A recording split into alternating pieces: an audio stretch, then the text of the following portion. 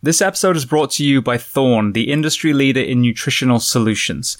Now, Thorne is actually trusted by 8 US national teams and championship teams in the NFL, NBA, and Major League, as well as recently becoming the official sports performance nutrition partner of the UFC. So when it comes to supplements, the tactical athlete space and the athletic space need two things. We need efficacy, meaning the products do what they say they're going to do on the label, and then we need to trust the fact that we are not going to fail either athletic drug tests or work-related drug tests. Now, Thorne has actually been around since the 1980s, where they were used by physicians and hospitals for nutritional supplements for the patients. They were so successful that athletic teams and even special operations teams reached out to them and they started supplying them as well. Very recently, they actually opened their doors to the general public. Now, what sets Thorne apart is they manufacture their own products in a state-of-the-art NSF-certified facility in South Carolina. They use only the purest possible ingredients formulated with no stearates or arbitrary fillers in the cleanest manufacturing process. Most of you listening come from a profession where it can take its toll physically and mentally, and many of us are not able to bolster our nutrition purely with the food that we eat. And that's where supplementation comes in. So if you're ready to maximize your health and performance, visit thorne.com, thorne.com. Take a short product quiz to be paired up with the perfect health and fitness supplements. And for you, the audience, if you use the code BTS10, Behind the Shield 10, BTS10, you will get 10% off your first order. And if you want to learn even more about Thorne, go to episode 323 of Behind the Shield podcast, and you will hear my interview with Wes Barnett and Joel Totoro from Thorne. This episode is sponsored by 511, a company that I've used for well over a decade and continue to use to this day.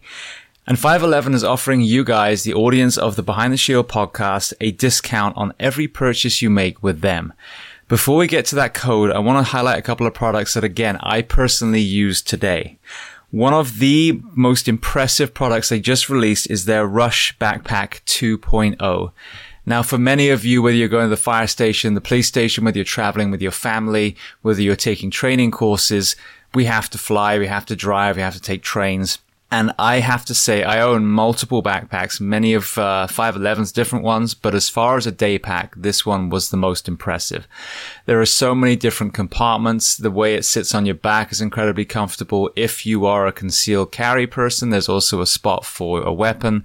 So they've thought of multiple things that a man or woman would have to do on a daily basis. That is in addition to all of the products that I talk about a lot. Their uniforms, fit for men or fit for women in the first responder professions. The footwear that they offer, whether it's the Norris sneaker or the Atlas system that is designed for foot health and therefore knees and back and hips and shoulders and neck.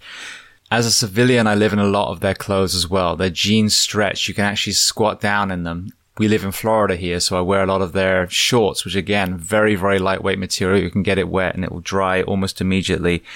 And then moving to the fitness and tactical space, I used to have just a regular weight vest.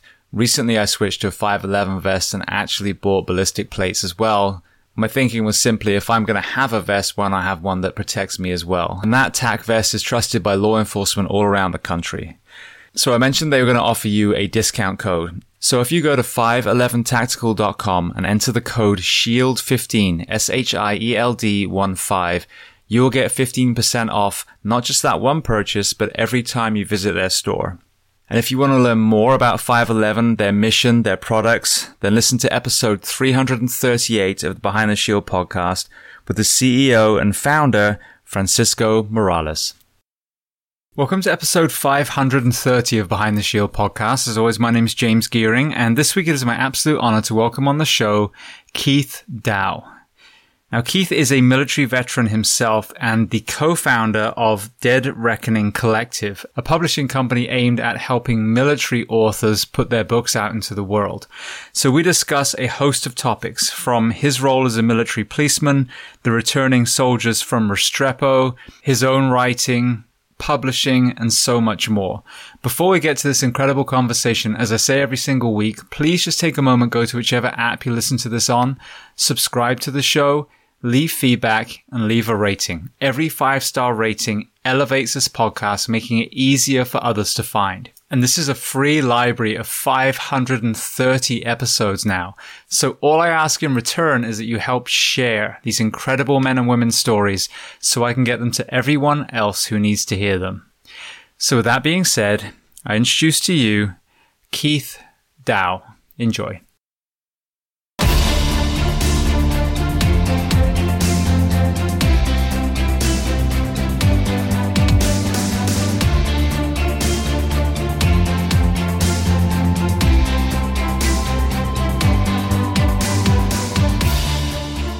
Well, Keith, I want to start by saying thank you so much for taking the time to come on the Behind the Shield podcast today.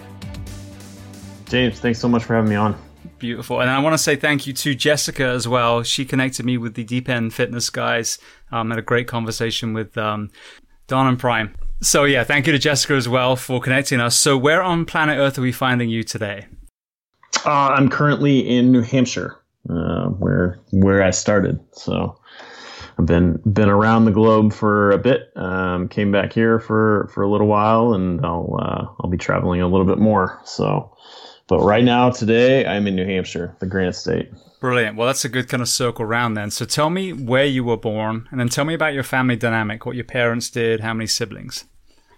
Yeah, so I was born in Massachusetts. So if anybody's ever been to New England, it's not a surprise that someone can be born in one state and live in another very quickly. For my friends in Texas, their mind is blown when they drive across 3 states in the course of 20 minutes. Where you hit that in the seacoast. There's like 30 miles of coastline in New Hampshire. And so you can go from Massachusetts to New Hampshire to Maine all in 20 minutes on the same stretch of highway. So I was born in Massachusetts, grew up mostly in New Hampshire, but obviously bounced around from state to state as well in the region of New England.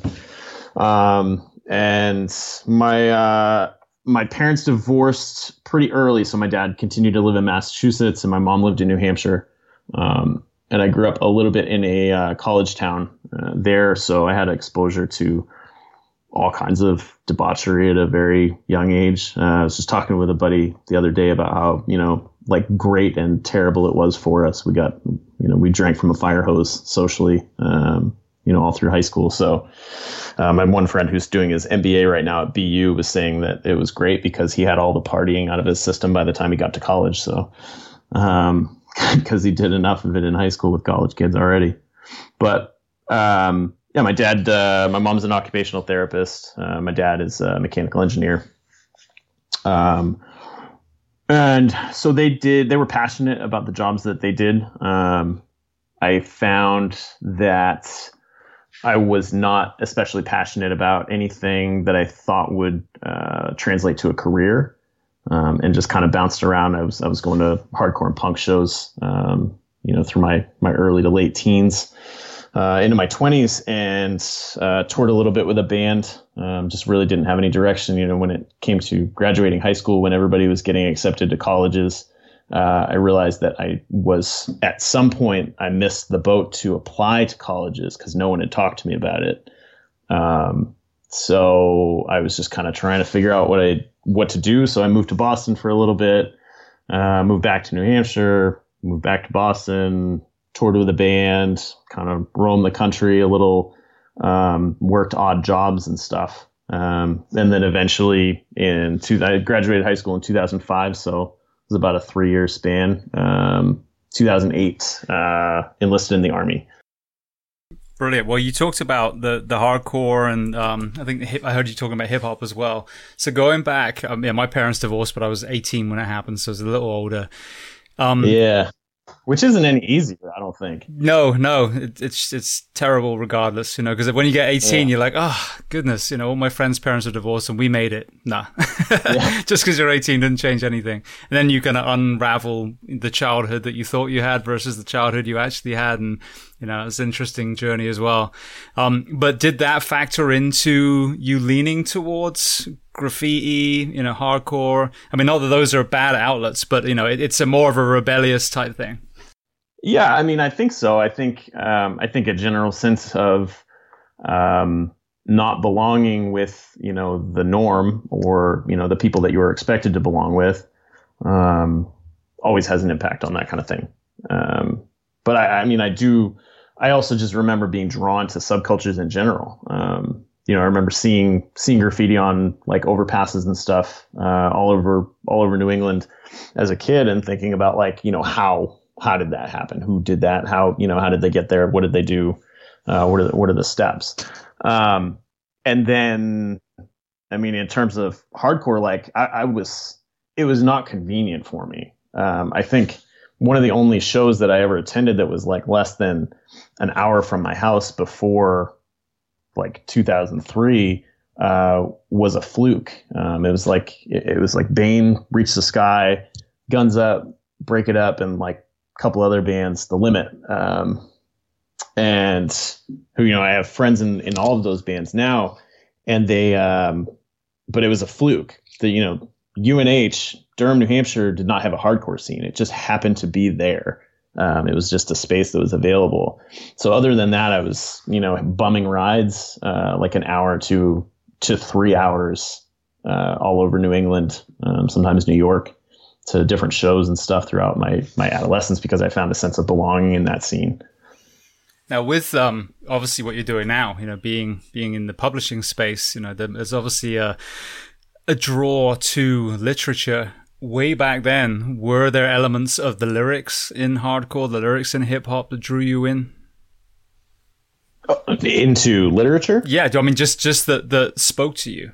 The written word. Sure. I think, academically, I think my writing was the only thing that ever got positive feedback. I'm still not a numbers guy.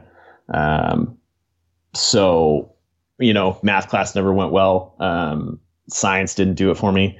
I enjoyed history and stuff, but the academic side, which now public education has changed a little bit, where they're more critical of events rather than just memorizing dates. That really didn't do it for me either. So I think creative writing was really like the one outlet in school that I had that also got some positive feedback from from teachers and stuff. And I actually, it was like 8th grade, I got a scholarship to attend a week-long writing scholarship or workshop at Bates College in Maine.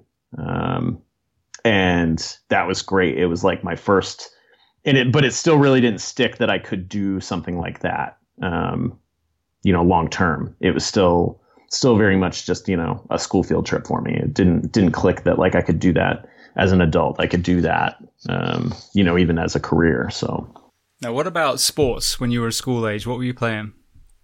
I didn't play anything. I didn't play a single sport. I can't participate in these conversations at like social gatherings and stuff when people ask me. I continue to be a misfit. When I go over, like I actually went to a buddy's house yesterday to watch the Patriots game, and like I'll watch it if it's on, but we didn't have a football team in high school. My dad wasn't within arm's reach, so like we spent time together, but he also wasn't a huge football guy, and so football wasn't a part of my life, like, which always blows people's minds, especially if I'm talking to people from outside the U.S. They're like, oh, like, you don't watch football? Like, you're from America? Like, I'm like, yeah, I don't know. Sorry.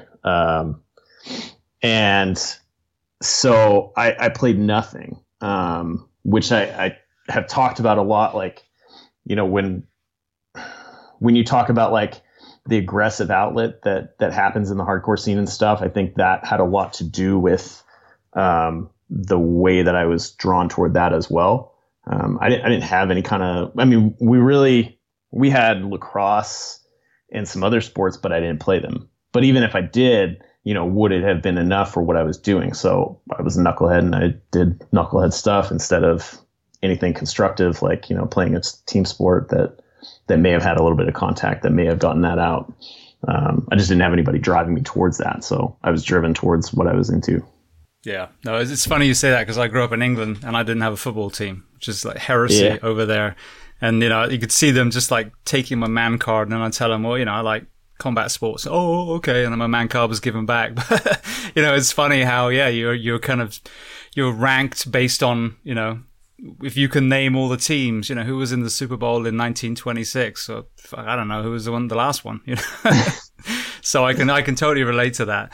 When you say football in England, like you mean soccer? Soccer, yeah, soccer real football with your feet. Oh, shit. Yeah. So I would take my feet, those are parallels for sure. Absolutely, so I can completely relate. But I would take my foot and put it on someone's head, and that was a different kind of football. Yeah.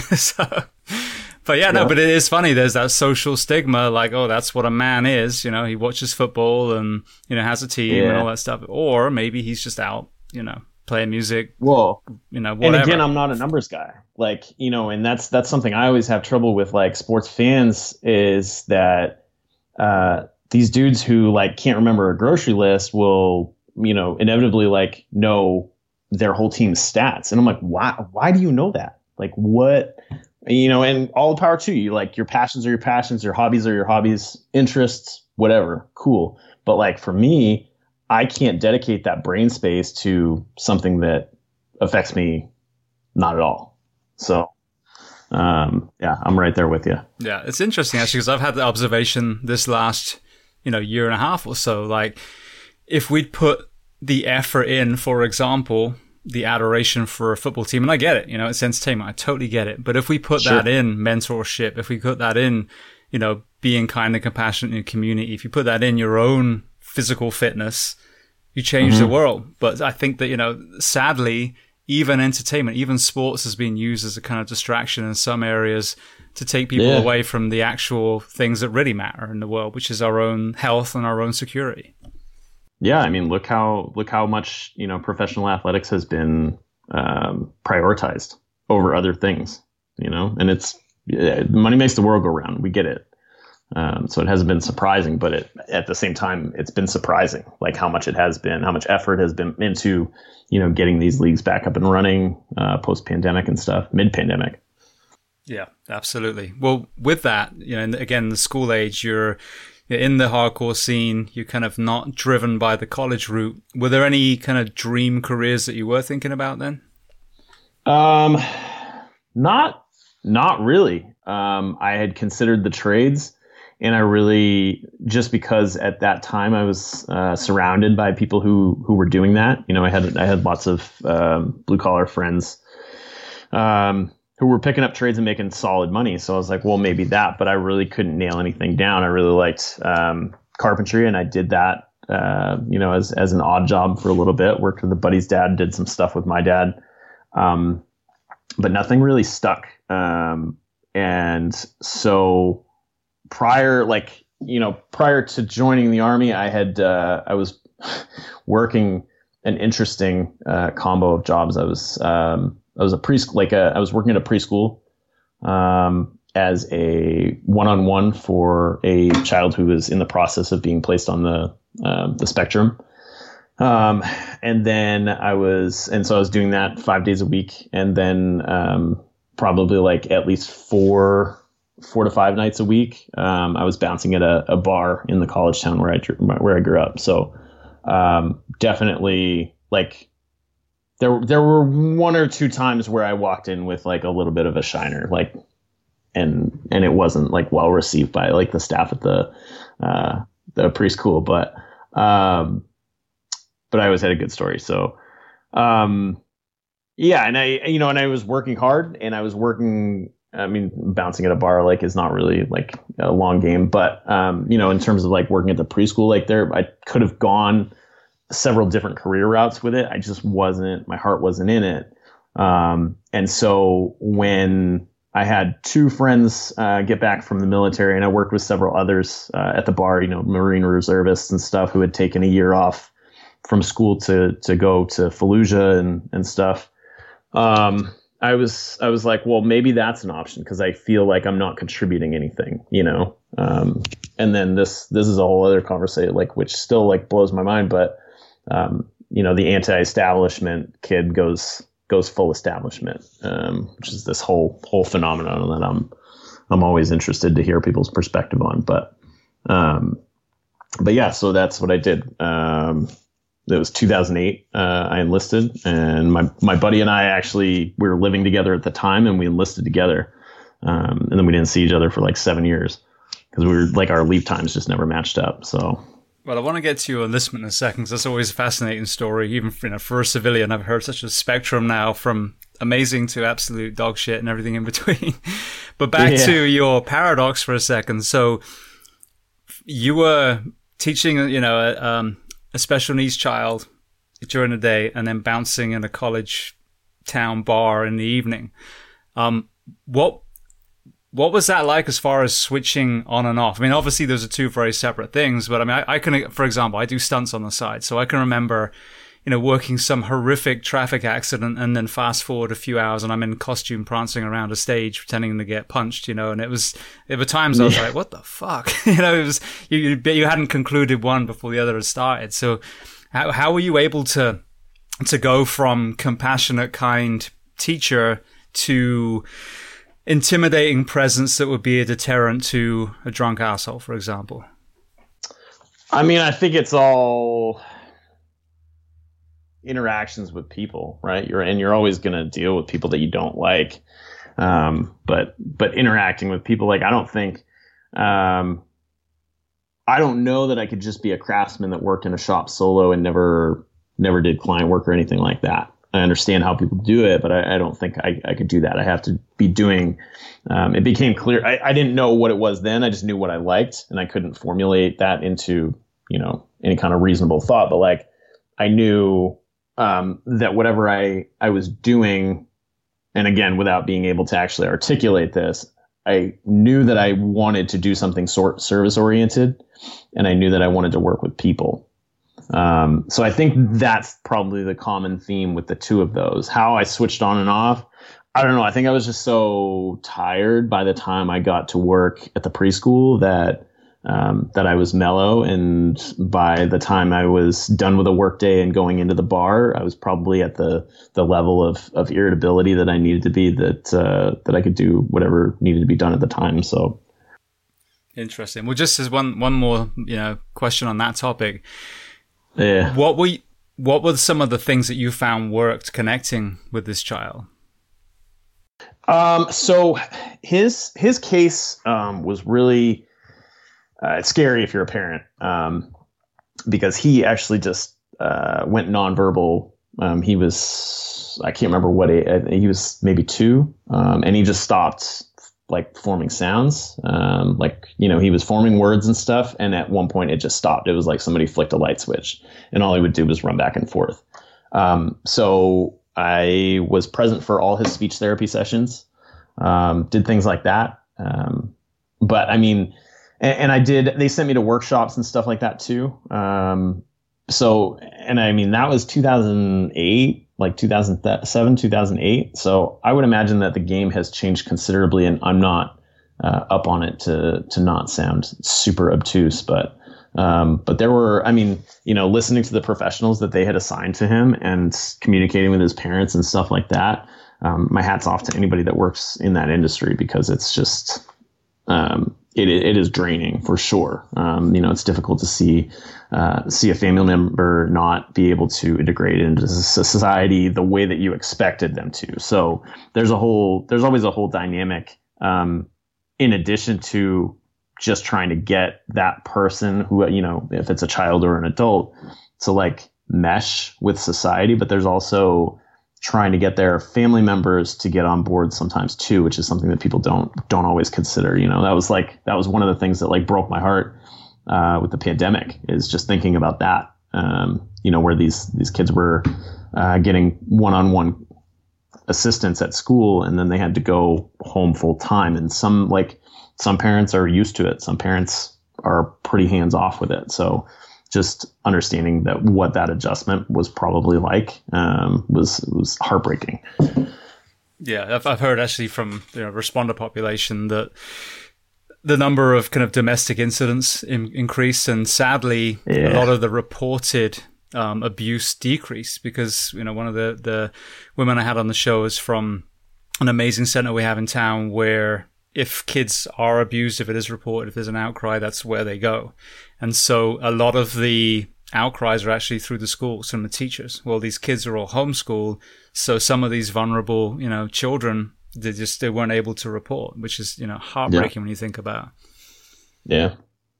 Yeah, I mean, school is a savior for some kids. It's, that's where they get their square meals. That's where they get, or the closest thing to it.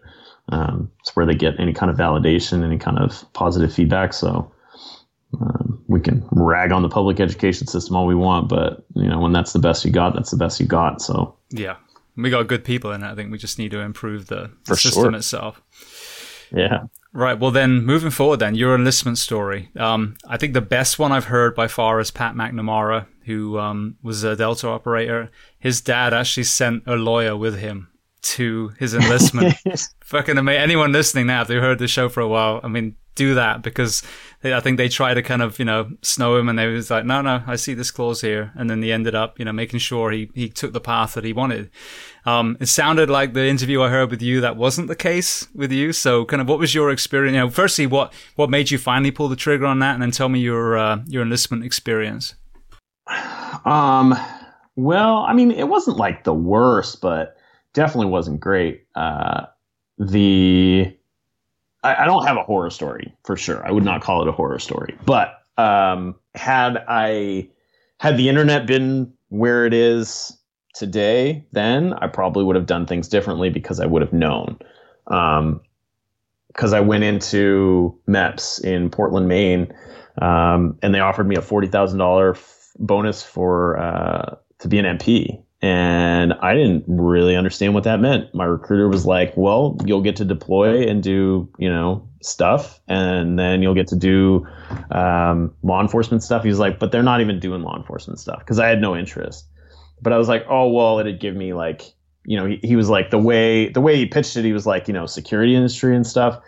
It'll get you way more schools that will, schools and different skill sets that will make you more competitive in the job field when you get out. Cause I didn't know that, I guess I didn't really consider like where generals came from and sergeant majors and stuff, because I didn't consider making a career out of the military at that point. I didn't realize that people did that. I thought that you just did your initial enlistment and then got out. And then when I went in, obviously the retention game got laid down heavy, like every step of the way. Oh, re-enlist, like, man, like we're just privates, like we're in processing, like calm down. We got 5 more years, and so I took a bonus for an MP contract, and like I said, it wasn't, I mean, not a horror story. I just would have done it different, because I did not enjoy being an MP, but I also recognize, I'm a big fan of, everything happens for a reason. And I recognize that if I hadn't taken that job, I may not have met the people that I met and, formed the relationships that I did.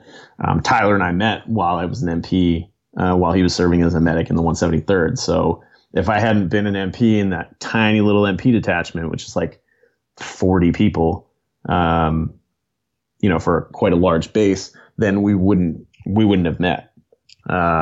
So that's definitely not lost on me. But I mean, that's it in a nutshell. I didn't do a second enlistment. I just did my 5 years, and then I ended up getting out. All right. Well, you found yourself deployed first, was that right, in Iraq? Yeah, I deployed to the Baghdad area in 2009 to 2010. Okay. So one thing I like to ask all of our veterans that, have been deployed into combat zones, and I'm, obviously preaching to the choir because you're in the literary space, but we get a very polarizing view of war. The civilian population do. Either, and I use this analogy every time, either kind of kill them all, let God sort them out, or they're a bunch of baby killers. And, we don't really hear the perspective of the soldier, of the Marine, of the airman. So I like to ask kind of, two sides of the coin. The first one was, most people have come from rural wherever, suburban wherever, and then now they're in the Middle East, holding a weapon.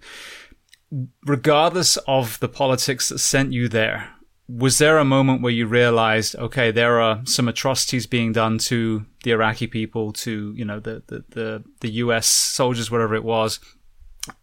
Regardless of why I was sent here, I can see that there is some bad people that need to be stopped. I mean, I think most people understand the task that's in front of them. And that's what that's what I saw. That's what I was dealing with. I mean, I don't think I saw anything that was terrible, but I think that also could have been like our mission set. You know, by the time I was there, like 2009 to 2010, we were doing a lot of convoy security, breaking down fobs. We were doing a lot of like tactical checkpoints.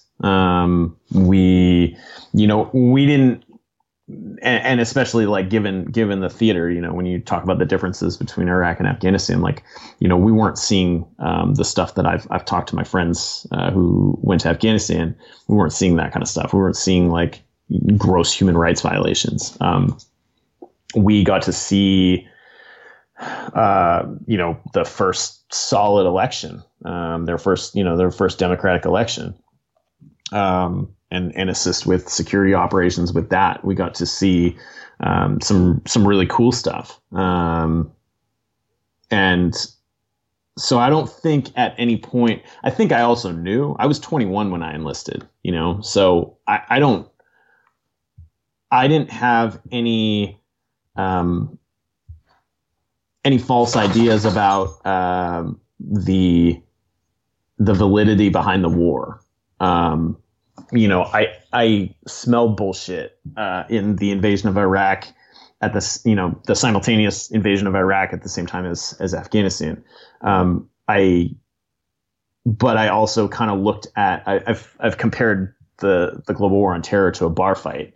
You know, if you are in a group at a bar and your friend does something stupid that gets everybody in a fight, do you step back or do you, figure it out later? Like, do you beat the shit out of your friend later for being a dummy, but you deal with the problem at hand first? And that's kind of how I looked at it. So, I mean, gross human rights violations? No, I didn't see anything that like really opened my eyes. Because I don't think I was so naive that I didn't realize that there were things going on anyway. Things were done throughout the last 20 years that were necessary, and things were done in the last 20 years that probably created more problems than not. But it's 20 years. We've got a whole other century to dissect it and figure out what we did really wrong and, what good came of it.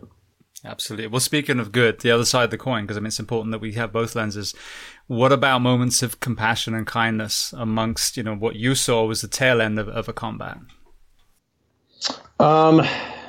Yeah, I mean, I got to see, my company had deployed to Bakuba the year before, and I got to see those guys get a bit of closure. They lost 4 in like 2 months. And so I got to see those guys get a little bit of closure because we, in addition to all our other mission sets, we got to help with the drawdown.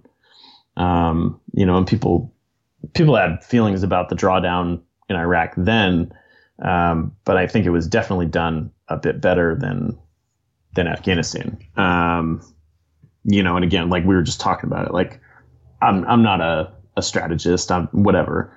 But part of our mission set was, going to different sites and breaking stuff down and taking stuff that wasn't supposed to be left there, things like that. And just them being able to see that, I think, gave them a little bit of closure. Whether or not ground was given to whoever, that was a cool thing to see. And then I think just the camaraderie of it, right? Like different creative endeavors, like in the downtime, different things like that, forming little relationships with interpreters and like local nationals that were working with us and stuff. I guess those were good parts too. Beautiful. Well, thank you for that perspective. I mean, that's it. Everyone has a different lens, and that's the problem. We don't see, this Marine here, this soldier here. We just get the blanket, left or right, and this is, there were men and women on the ground that had, every single person had a different experience. So you ended up transitioning more into the military priest role, and I kind of heard you hint in one of the other interviews, that you did see the dark side of some individuals within the military. Now, I think in the police and fire and military, we're very good at protecting our own when they're falsely accused, and like law enforcement today, for a perfect example, amazing men and women overall sacrificing their lives, leaving their family behind, and getting all tarred with the same brush. But there are rotten apples. So, what were some of the things that you encountered of those, minority individuals that were violating the uniform that they were wearing? I mean, a lot of people are already aware of the numbers of, domestic violence and sexual assault within the military, and child abuse, like those things. And those things are super common, no matter what military base you go to. And sometimes I think it's because of things that service members are, having difficulty coping with. And sometimes I think it's because that they were assholes before, and that the military just happens to draw on them, or take them in. So, but you for sure see a lot of that, and that's difficult. Yeah. Now, is there, we in the fire and the police, sometimes our unions really, basically protect some of the shitbags that are in the uniform, much to the disgust of most of the people in there. But they're kind of protected because they're, police officer, firefighter, whatever it is, and that shouldn't be. We have good people, like I said. We should make sure that we remove the bad members of our profession. Was there an uphill battle dealing with these people that you were encountering, or from the other side of the coin, was it dealt with very fair? Was it very easy for an MP to follow the lawful route that they should? I think when you're talking about the justice system, any justice system, fair is a off limits word. Nothing's fair. And from what I saw several different phases of the Army. By the time I was getting ready to get out in 2013, we were drawing down, like they were trying to trim the fat off of the force. So any kind of misconduct, see ya. So, in that, and then, if you're just swinging with a big sword, it's whatever. But like, if you're actually taking the time to look at it, that means that a guy who did 6 deployments, and was, heavily engaged in combat, who got back so quickly every time and didn't actually get the proper time to reset, didn't get the proper care, or the instruction to care for himself. That means, that guy who gets one DUI or reacts poorly to an argument with his wife or whatever it may be, is kicked out, and kicked out in every sense of the word, because when you get an other than honorable discharge, which many of these guys did, that also affects your VA benefits and stuff like that. So it affects your access to care.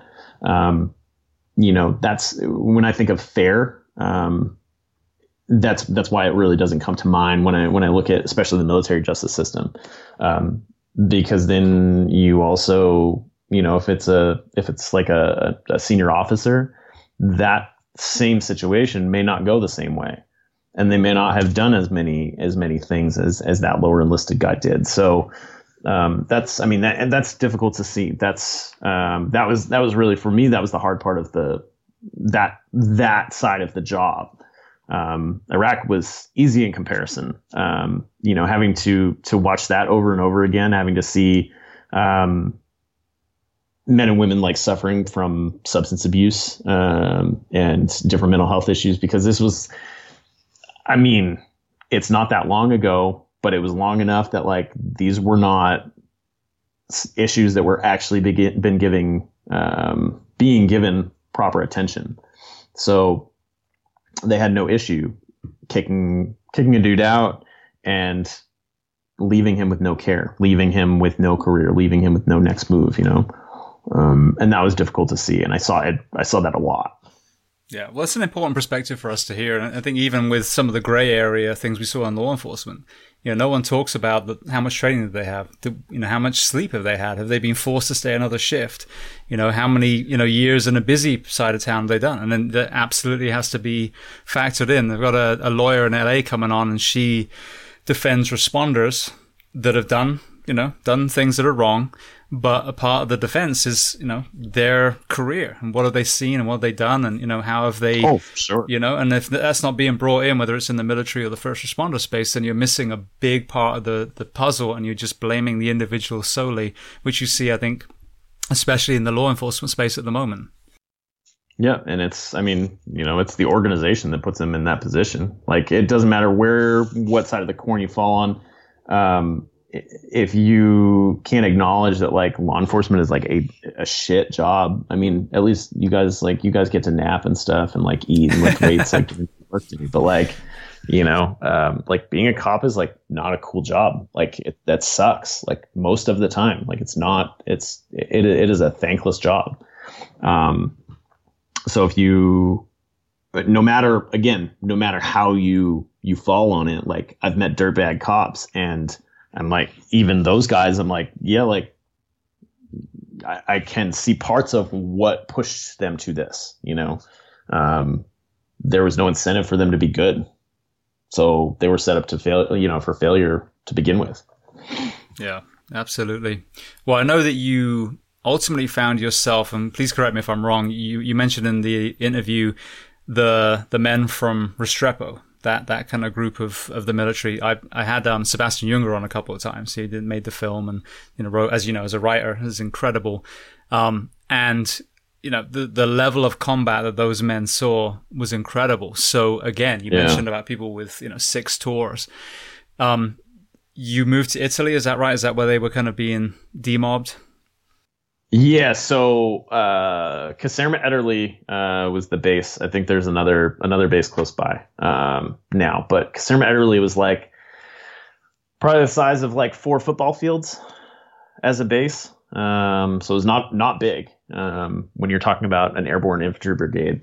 And I was stationed there from 2011 to 2013. And that was, so there were like some of the guys that were actually in that documentary were still trickling in and out.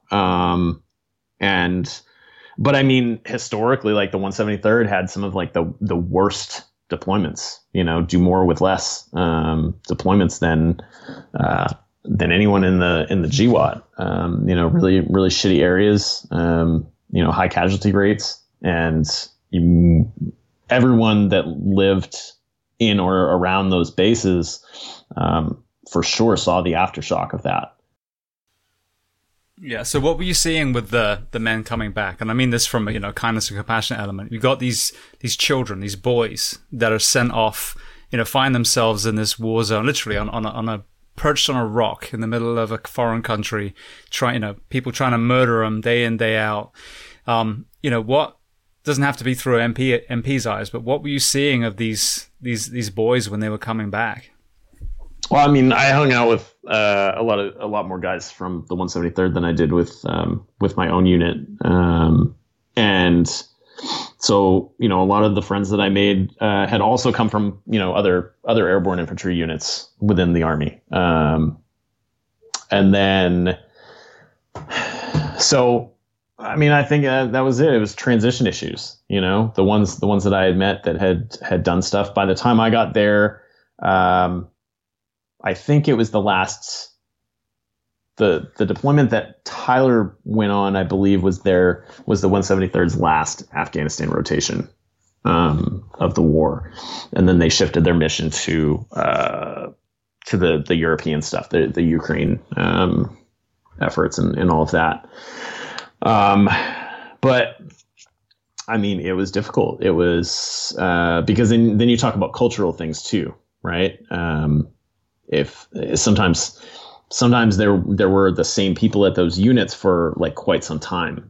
So then you're talking about like embedded habits and things like that, and expectations of, the way things go. The area itself is not great for men who engage in high risk behavior as a coping mechanism, because there are criminal elements and drugs and prostitution and all kinds of literally every vice that you could imagine is right outside the walking gate of that base.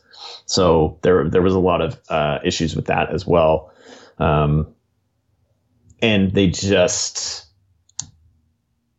I mean, that's what you do. Anybody you talk to in the military, like, that works, that's what you do. You have a Monday through Friday, pretty much, give or take, mostly take.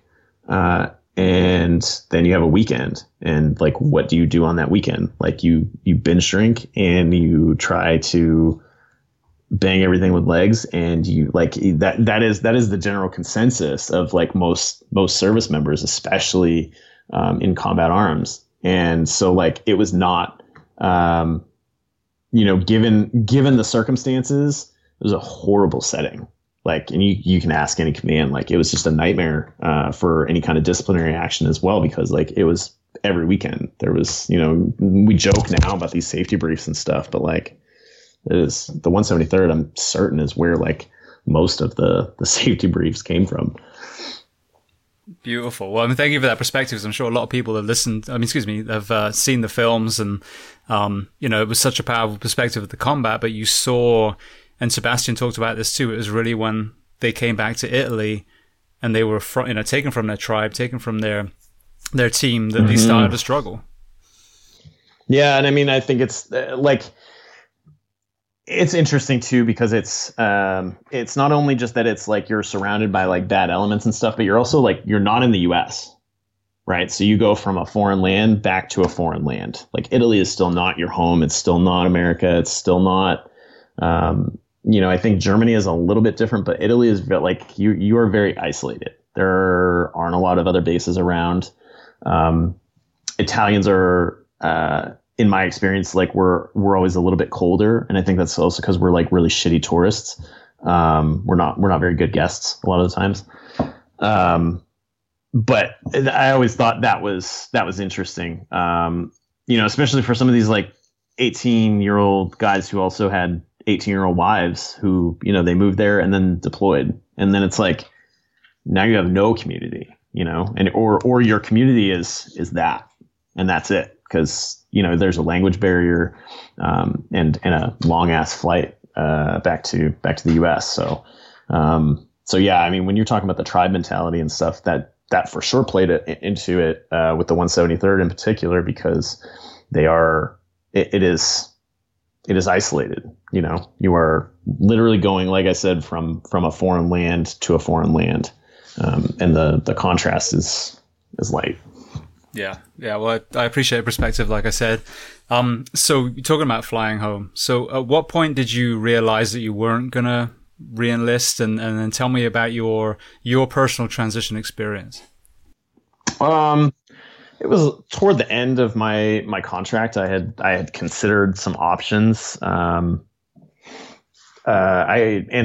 I knew that if I was going to stay in, I was going to do a different job, and all of the other jobs that I wanted to do, to put in like a reclass packet, I needed more time. So I was like, well, that answers that question. I'm not going to do it if it's not a guarantee, and I'm not going to re-enlist, for a job or a school or whatever. So, and so I ended up getting out. I was married and moved to Ontario, which made things, again, like I was just saying, foreign land, made a lot of things a lot harder for me. And I did start my undergrad pretty shortly after I got out, which I found helped me a lot. I've heard a lot of people talk about post-service education being really difficult. And it was, because I had been a horrible high school student, and I found that the structure like involved in school was great. And I was still like, I was definitely ready to be out of the military at that point, but I was also still so like, structured and regulated that I fit in very well, like among like professors who were tired of seeing kids show up in sweatpants and like not show up at all or whatever. So a little bit went a really, really long way. And I just found that I was good at it. The first semester I made honor roll because I maintained above an 80, and I was like, oh shit, well, I'm going to try and do that the next semester. And then I ended up like graduating with honors with my bachelor's. So just little things like that were incentives that like you may not have received in the military. It's pretty easy to feel like great when you get treated like shit for 5 years. I can relate. Yeah. So, yeah. So, what was your major in? I did a Bachelor of Human Services, which was kind of a broad degree, and then later on brought me to Master of Social Work, which I'm in the process of completing right now. Okay. And then what made you choose that route? I didn't want to be a cop, so but I still wanted to do. I figured because I already had an undergrad, I didn't want to go into nursing. Trauma nursing sounded cool, but I really didn't want to do a second bachelor's degree. And so I looked into different clinical programs, and social work had always kind of stuck out to me. I worked at a hospital for a little bit, and we did about as much talking, and de-escalating as we did scrapping. But I definitely, especially like at my age and like the age my body feels most days, I definitely like talking more than fighting. And so I looked into the Master of Social Work program, several of them, and like ended up finding one that was all online. And I was able to kind of complete at my own pace. So I started that 2019, I think, and is in progress right now. Beautiful. Well, you had talked about, middle school level, having this kind of flair for writing. At what point up to where we are right now did you fall in love with literature? And then how was that, what was that road to Dead Reckoning Collective? I think my love for literature and like wordsmithing in general for sure came from an even blend of positive reinforcement from English teachers and rap music. I've always been drawn to stories. I think that's still with social work. That's part of what draws me to that field as well. But Tyler and I started a blog shortly after we both got out of the military, and we started continuing to look at different ways that we could build on it, and eventually that came to publishing, because we saw a need for it. We saw lots of military nonfiction, but we didn't see a lot of authors who were also veterans that were telling different stories. So we have an interest in telling military stories, but we also have an interest in helping veterans who are authors, not necessarily like with military stories, tell the stories that they want to tell, or tell them in a way that a major publisher may not look at them, or deal with them in a way that a major publisher would not deal with them. We can see things because we have the experiences that we do, because we have the network that we do. We are the acquisition side and the editorial side. We're going to have more patience and more perspective than one of the bigger houses is. So it's been a really cool experience being able to put out the books that we have. So you're talking about, some of the problems with the bigger publishers. I wrote a book last year and ended up publishing through Amazon in the end. And I got, listened to a whole bunch of my friends. Jason Casper, who's a Green Beret, who's a fiction writer now. Some other people, but, and it was an interesting kind of equation, kind of figuring out the pros and cons. And obviously the big con is, it's not on any bookshelf anywhere in the world. It's just online. Yeah. So talk to me about the challenges of, a new wannabe writer, and then what are the pros and cons of publishing versus self-publishing versus finding a large, international publisher?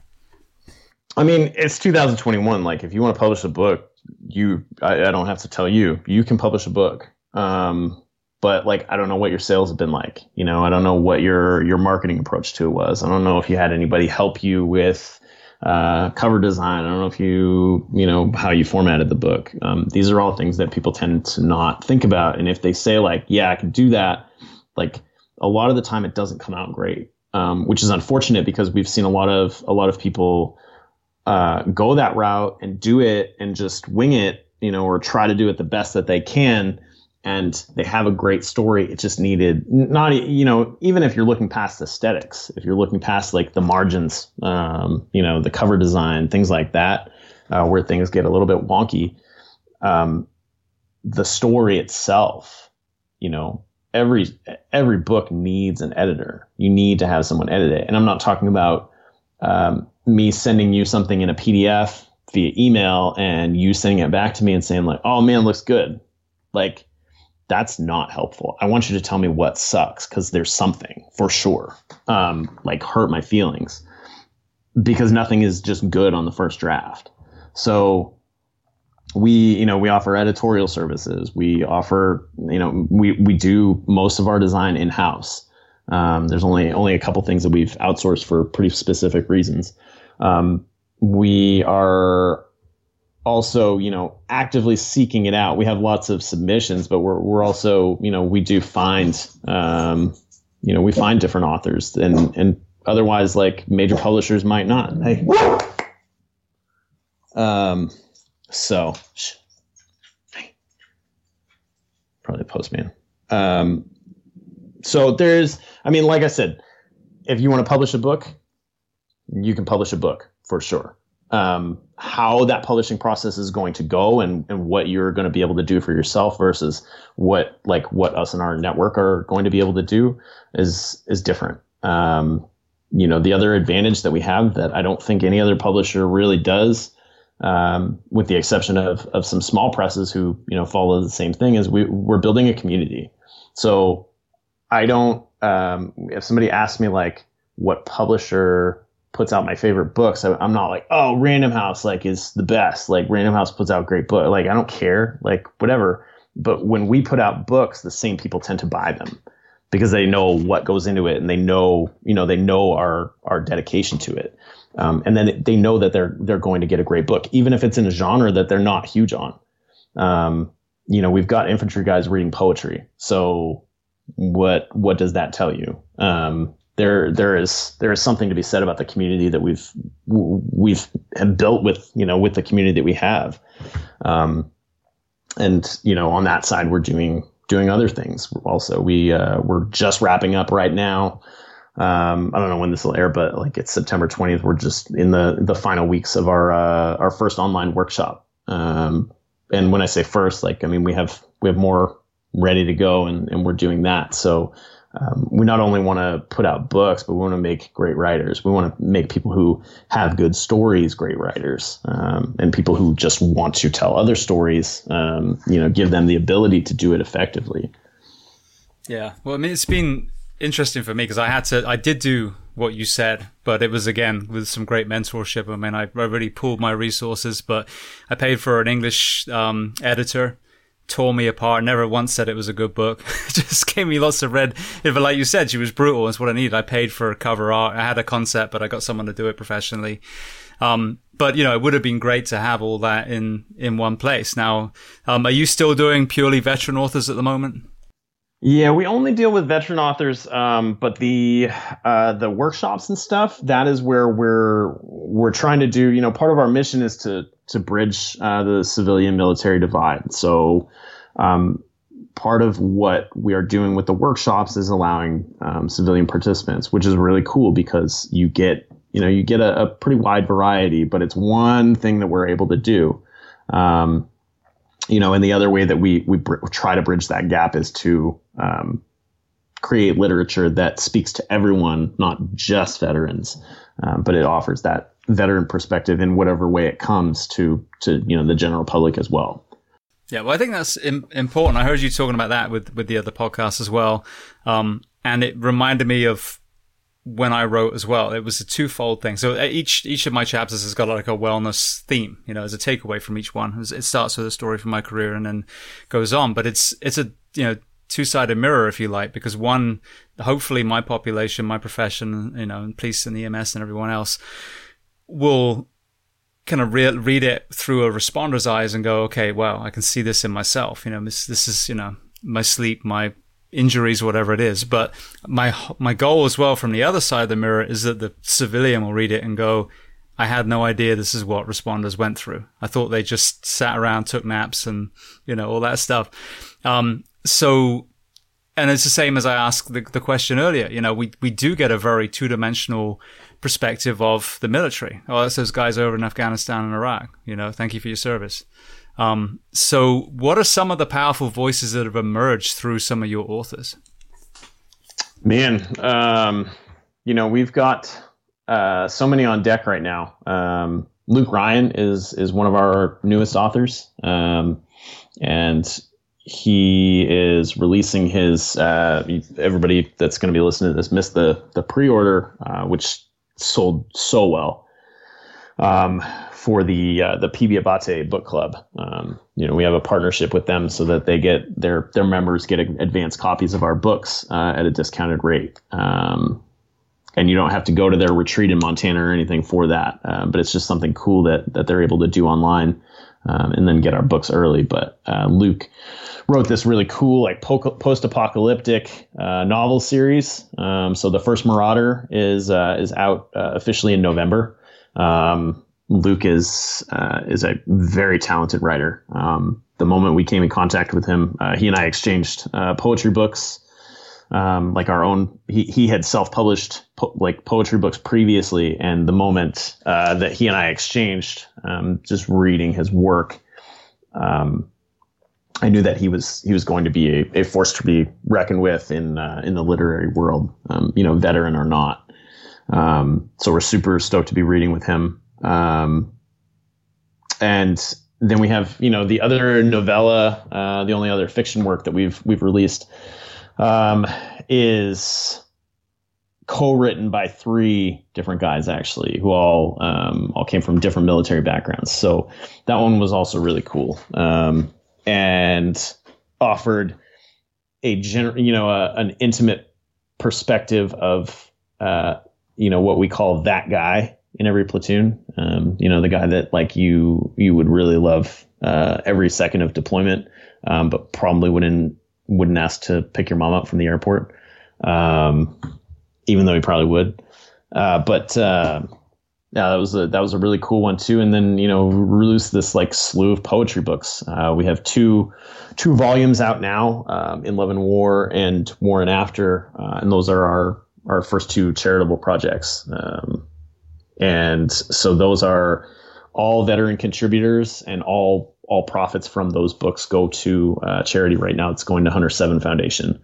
It'll be on a rotating. So when we put out the next one, the rest will be going to a different charity, which will rotate, with each project. But we have several poetry books out. We have those couple fiction novels. We're working on our first memoir author right now.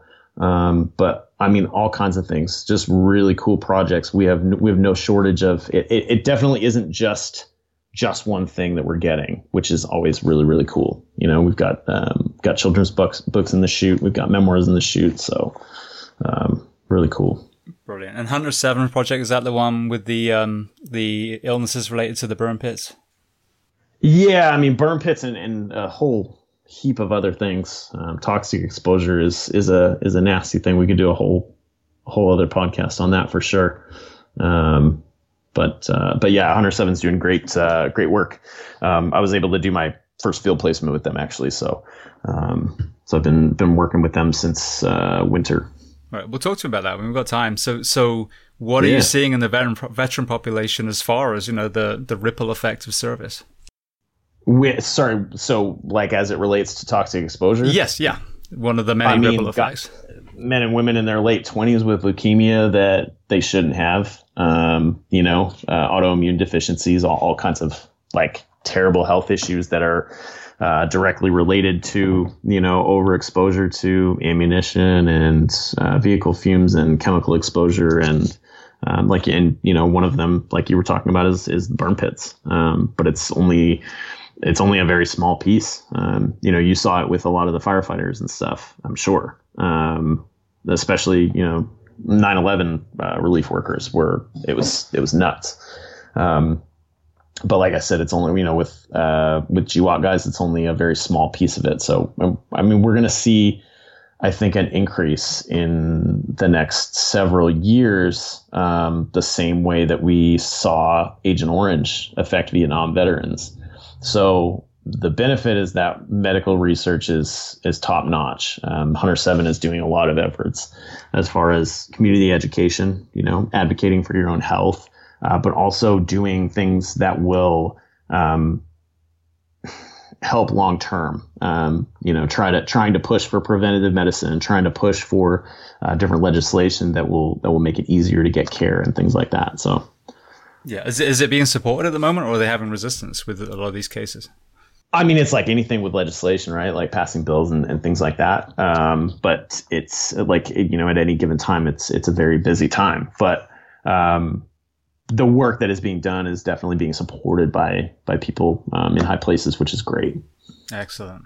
All right. Well, then thank you for that. So transitioning back to the author element, I've always suffered from imposter syndrome, as they say, and when it came to writing a book, that little voice in my head was like, well, you can't do that. Only authors do that. You're just a firefighter, So talk to me about, maybe there's even some success stories in some of your authors now, that person who, has been alive X amount of years and has a story. We all have a story. What do you say to someone who's thinking about writing a book, but maybe just doesn't have the self-belief to actually initiate the process? I mean, we can give them tips all day. The benefit, and this is what employers like about veterans too, is that there's that like tenacity. There's that relentless trait in them that will see something start to finish. So if you really want to do something, you will, and they just need the tools. So that's kind of where like the writers' workshops come in. And so as those start to do better, then we'll be able to bring on more workshop leaders to facilitate them and stuff. And just create, better storytellers, better writers, better, even editors. Like we can, crank out, different courses, to get people on board with editing and things like that. Because that is an art in itself. If you talk to any writer or publisher, they'll tell you that the real real writing is editing, chopping it down and tweaking things.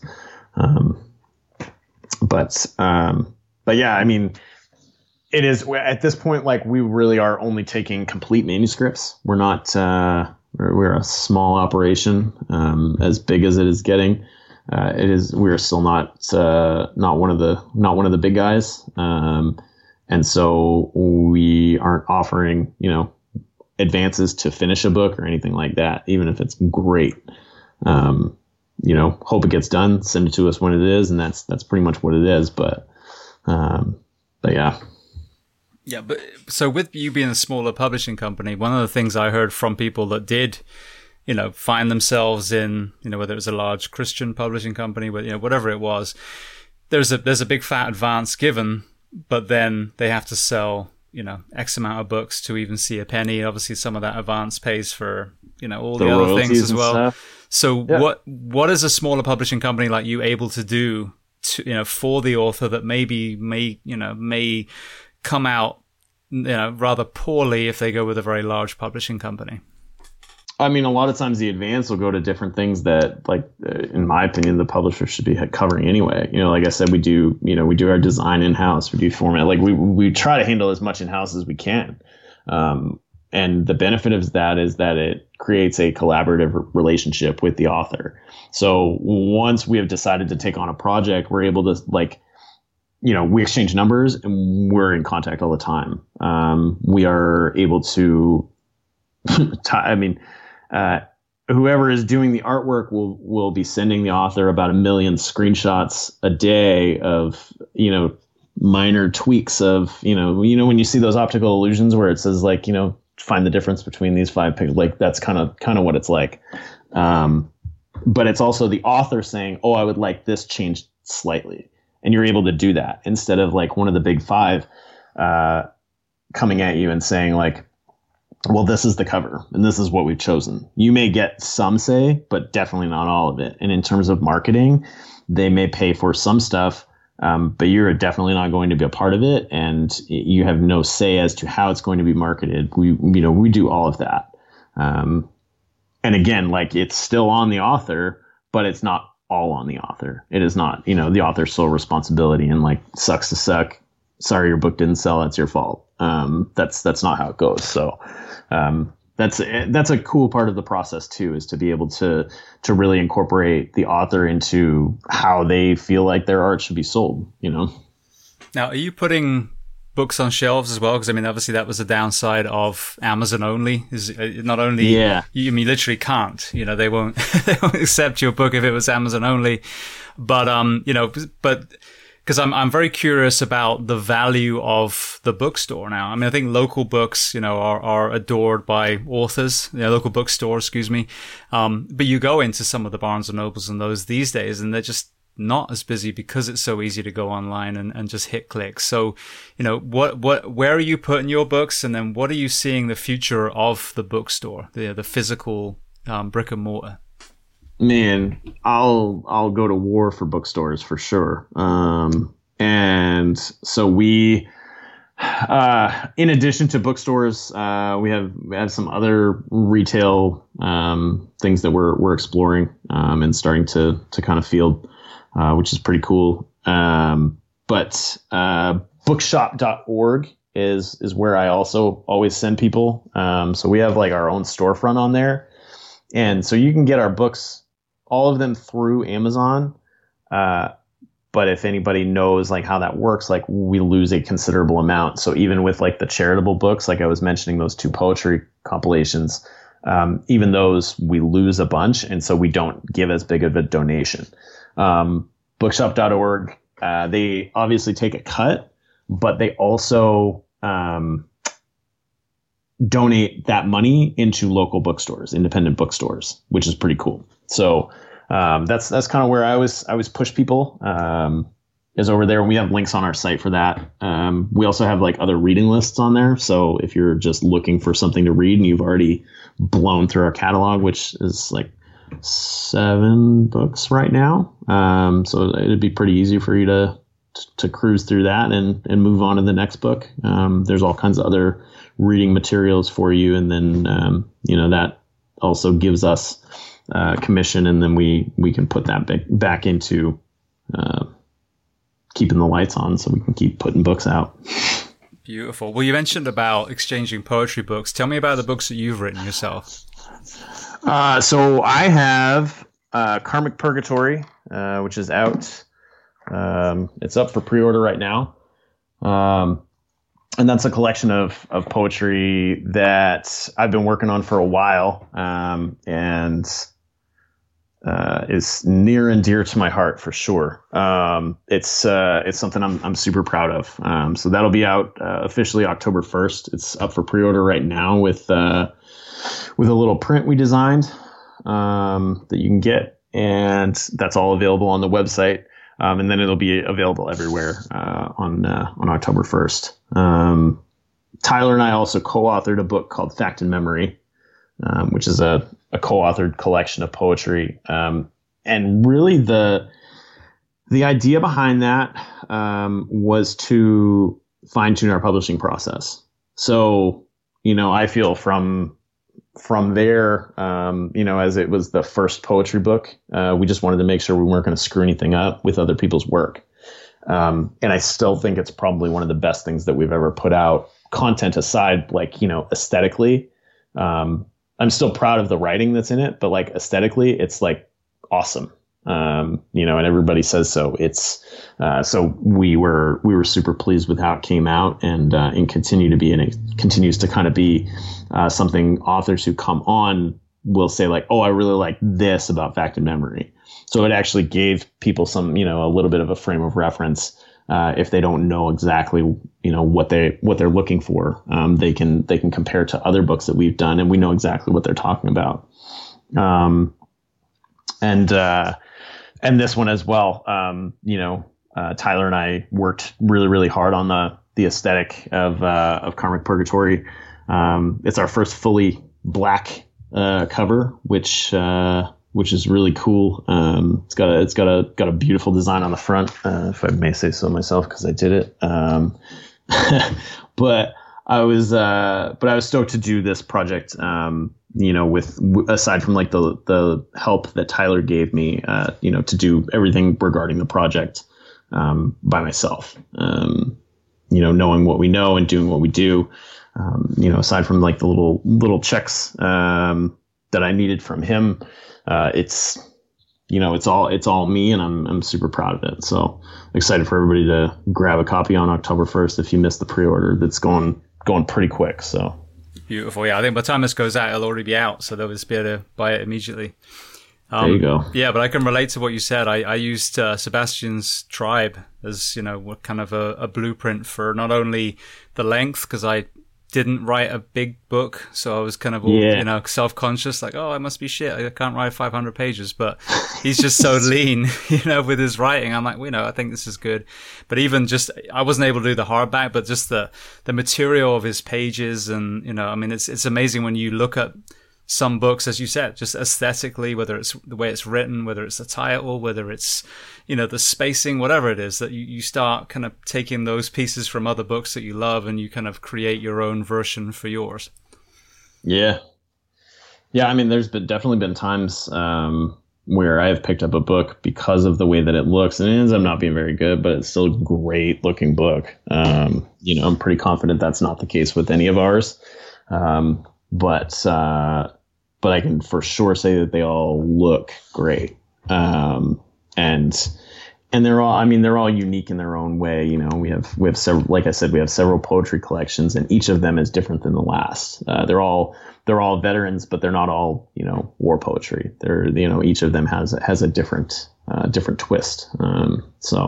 Yeah. Well, I think that's an important thing too, is, one of the elements I see with the transition process, whether it's the military or first responders, is that people ultimately believe that they're just that profession, and they forget they're a human being that put on a uniform. So when you come out the other side, it's like, well, I have to write about the fire service. No, you don't. You could write about farming. You could write about cooking. You could write about anything. You're a person, but the path that you took career-wise makes you unique in the general population. So whether you write entirely about your career or whether you just let it influence your other work, it's still very valuable. And I think a lot of us don't realize how unique our perspective is. Oh, for sure. And I mean, that's the thing too, is, and we tell people this all the time, my enlistment was only 5 years. That's a small fraction of my life in the grand scheme of things, but did it have a profound influence on, my adult years? For sure. But it's still, again, there's more to it. And that's what's cool, is that we're seeing, people with the same perspective, bring their stories in, and that's only a small portion of their story, and sometimes it's the whole book. Sometimes that's all it is. And that's great too, because it's a great portion of the story. But sometimes it's only a sliver, which is awesome too. Yeah, absolutely. Well, I'd love to transition to some closing questions. We've talked about your book. We talked about some of your authors within your collective. Are there any other books that you love to recommend? It can be related to our discussion today or completely unrelated. Oh, man. David Joy is an author that I got turned on to in the last couple of years. And he is just killing it. I'm pretty sure one of his books just landed a movie deal. And even if it sucks, I'm going to love it. But I don't think it does. I'm pretty sure it had some killer actors and actresses in there. But he for sure, is the thing I noticed immediately, about his writing, because he writes like Appalachian fiction. And the thing I noticed about his writing immediately was that he has the ability to develop characters that I felt like I grew up with. Even though I didn't grow up in the South, the characters that I still felt like I had a connection to, because they were so similar to people that I did grow up with. And his ability to paint the picture of a post 9/11 veteran was also something that stuck out to me immediately, because usually it's something that isn't easily achieved by someone who doesn't have military experience. But I think he's taken such time in getting, in connecting and reconnecting with the people that he grew up with, and also his newer friends who are veterans, that he really has that down, which I was very impressed by. Even if you're a great writer, it's those tiny little details, and I've also been reading a lot of my partner and I are reading some Donald Hall books together.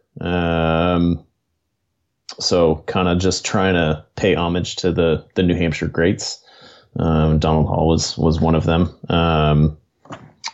And I always read Tim O'Brien, so I'll always recommend that. Most people read the things they carried already, but he's got a whole catalog of other incredible books, and he's been nothing but wonderful to us. So he's there's a whole bunch of books that are out.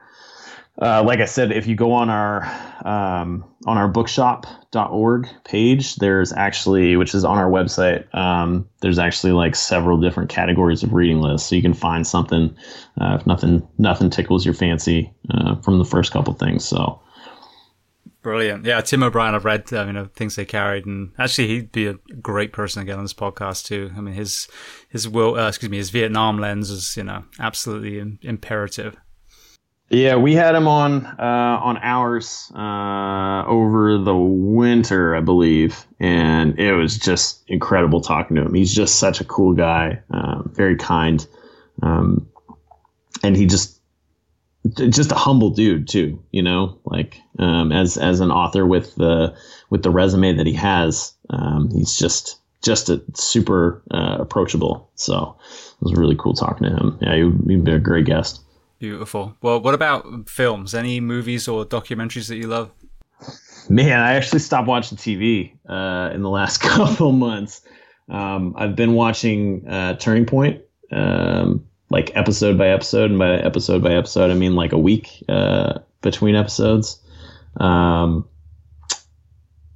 But when I used to watch a lot of TV, I watched The Wire, and like I've probably watched The Wire several times over. And again, it's because the film, like the character development and all that. Our friend Jericho Denman has worked on some cool movies. One of which was the Outpost, and he's got some other ones that he's working on. He's a military technical advisor, turned writer, turned all kinds of things. He's a jack of all trades after retirement. So, I just try to keep up with movies nowadays. I try to keep up with what my friends are working on, I guess. Whether it's documentary or cinematic features. So, but yeah, I really actually don't watch TV much anymore at all. Well, it's hard too. I mean, just as I meant to jump in with this a minute ago, what I found personally as a guy that spent 14 years working shifts, and towards the end, when I started doing this, I had a lot of guests that had books, and I try and read as many as I can before. I couldn't read, and it was that monkey mind. It was that chronic fatigue. Yeah. It was that hypervigilance, and I couldn't turn it off. And so, we actually unplugged TV about 10 years ago now. So we just have, Amazon and Netflix, and that's it. But it took some time to actually be able to look at a page of words and not immediately start thinking about something else. And ended up kind of meditation was one of the big things that helped me calm that down. So, is that something that you've seen or heard of amongst the people that you're with, that the art of simply reading has been lost and it's something you got to re-find again? I think, yeah, and I think it'll get better and worse with like the rise in popularity in audiobooks. But like, I also, all the way back to the beginning of our conversation when I was working with that one child at the preschool, the way we receive information and the way we receive it, the way we process it, the way that we convey things, it's all different. So if you can only listen to audiobooks, you are still crushing books. You are still getting information, and you are thinking about it and all of that. Also, if you're into the things they carried, I'm pretty sure Bryan Cranston, who played Heisenberg on, Walter on Breaking Bad, narrated the audiobook for the things they carried, which I would listen to. And I hate audiobooks, because I can't get information from passive media, like if I have to write notes, during a class. I'm not like other people where like they can listen to a lecture and retain a whole bunch of information. I have to take meticulous notes. And I'm like that with pretty much everything. Like I'm pretty visual. I do for, a lot of ideas that I have, I'll take screenshots of things, and put them in a specific folder. I have to write it down. So there's lots of things that I'm not able to receive the same way as other people. And like, that's not wrong. It's just like everybody's different. Everybody's brains work different. And sometimes it's something you can alter if you're that interested. Like you were saying, meditation helped you focus. Sometimes it's something you can change. If you want to change it, I'm sure that you can. But for me, like that passive media, I can't do it. So I have to read a book, and I like beat the shit out of my books and write in them and, put all kinds of things in them. So, just figure out what is good for you. Close reading is another thing that people have kind of asked us about, in terms of like, looking at a paragraph and then breaking it down word by word, like re-inspecting sentences and separating it and pulling it back together, and really investigating what that actually means. That's another skill set in itself. So. Yeah, it's interesting. With the audiobooks, I have a bunch and I do listen to them because if I got to drive, my wife's 4 hours away in medical school. So it's a great time to digest if I don't have a time to read. But with this format, this is how I digest information. I love conversation, but I know, some great people out there that have podcasts that monologue. Can't stand it. Can't stand it. Yeah. So it just doesn't work. But the moment two people are having a discussion, it draws me in completely. And I'll remember, conversation, the one that you were on, I remember all of that. And that was post jiu-jitsu when I was getting choked out for an hour. So clearly, it's that's the medium that really works for me. The book I love in the morning when I can get my mind calm. But yeah, the audiobook for me, I just start thinking about other stuff. So they just kind of drone in the background. Definitely. All right. Well, then the next closing question, is there a person you recommend to come on this podcast as a guest to speak to the first responders, military, and associated professions of the world? I'm trying to think of someone who's not him, just because I feel like I should. But Tyler, the other half of Dead Reckoning Collective, is for sure the person that I keep falling back to, and not only because he's my best friend, not only because he is my partner in crime, but also because he, based on the question that you just asked, he's a firefighter, and he has done so much work within his organization and his industry, that he will never demand credit for, he's just a stud. Like he's just one of those dudes, but even down to the administrative things and, union issues and stuff like that. Like he is a boy's boy. Like he is all about, making sure his people are taken care of. And he really does that very, very well. So, he is an inspiration to me and others for sure in ways that go way, way, way beyond writing. Writing policy, I guess, but he's a stud, like, in the gym in his bunker coat, as well as, in the boardroom and stuff like that. And, behind an email account. So he's just amazing. So as far as talking to first responders and getting that perspective, from the military and first responder side of things, he's for sure the guy I would talk to. Brilliant. Let's make that happen then. Sounds the perfect person. So thank you. Yeah.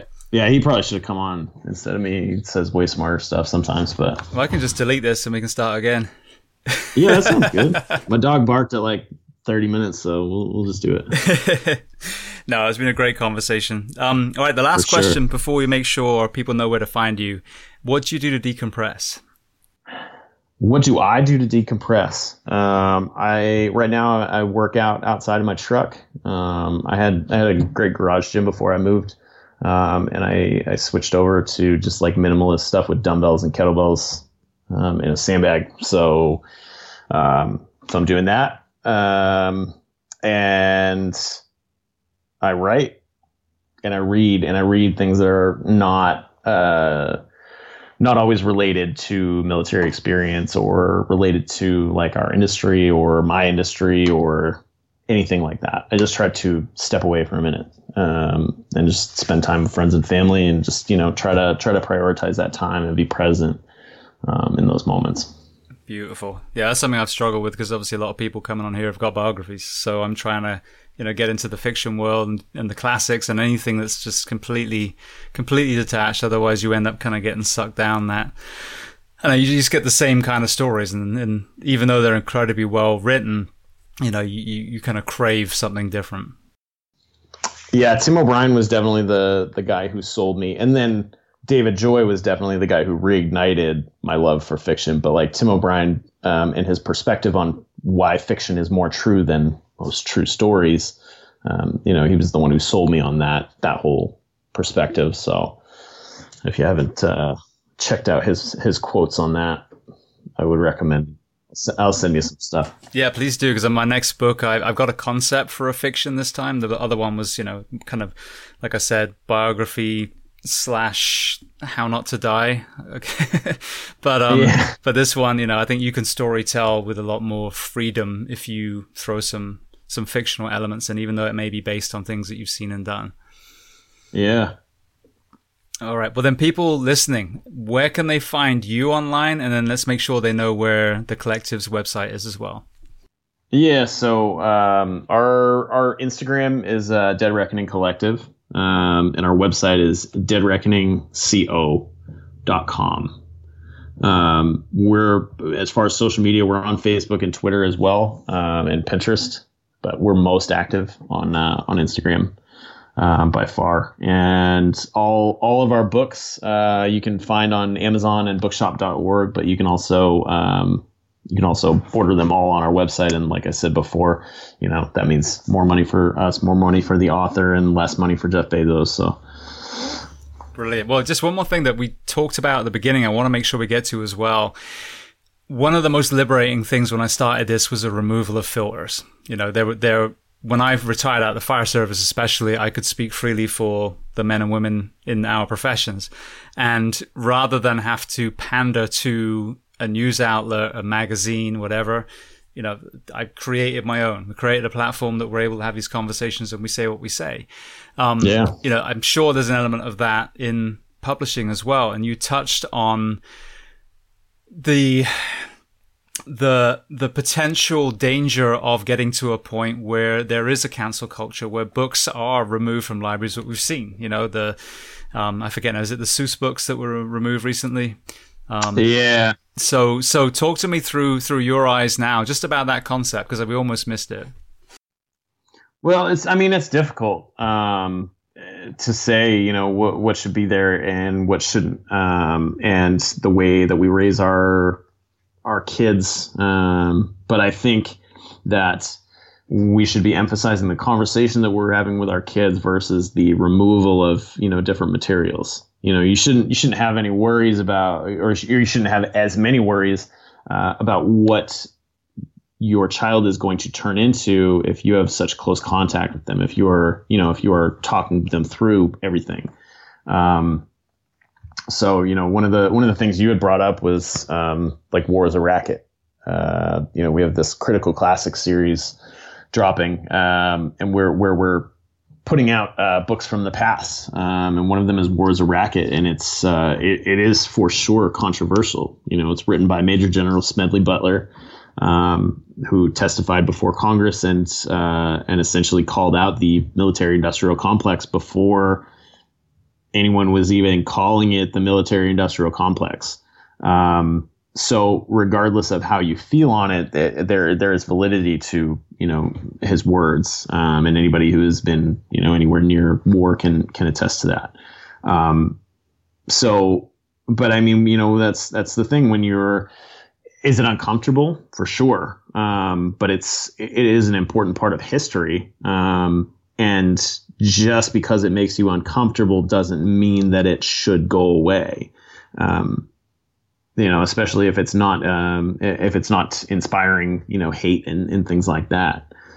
So it's Tyler will go off on a tee. I'm going to save it. I'll let him go off on cancel culture. And, actually you'll probably have to cut that, because then he'll just go off for the rest of the episode. But, we have all the time in the world. Yeah, man. Yeah. He's pretty passionate about it, but we're on the same page in that, if you've ever been to like the Holocaust Museum in DC or any of those other museums where entire civilizations were attempted, to be destroyed, literature is something that is targeted.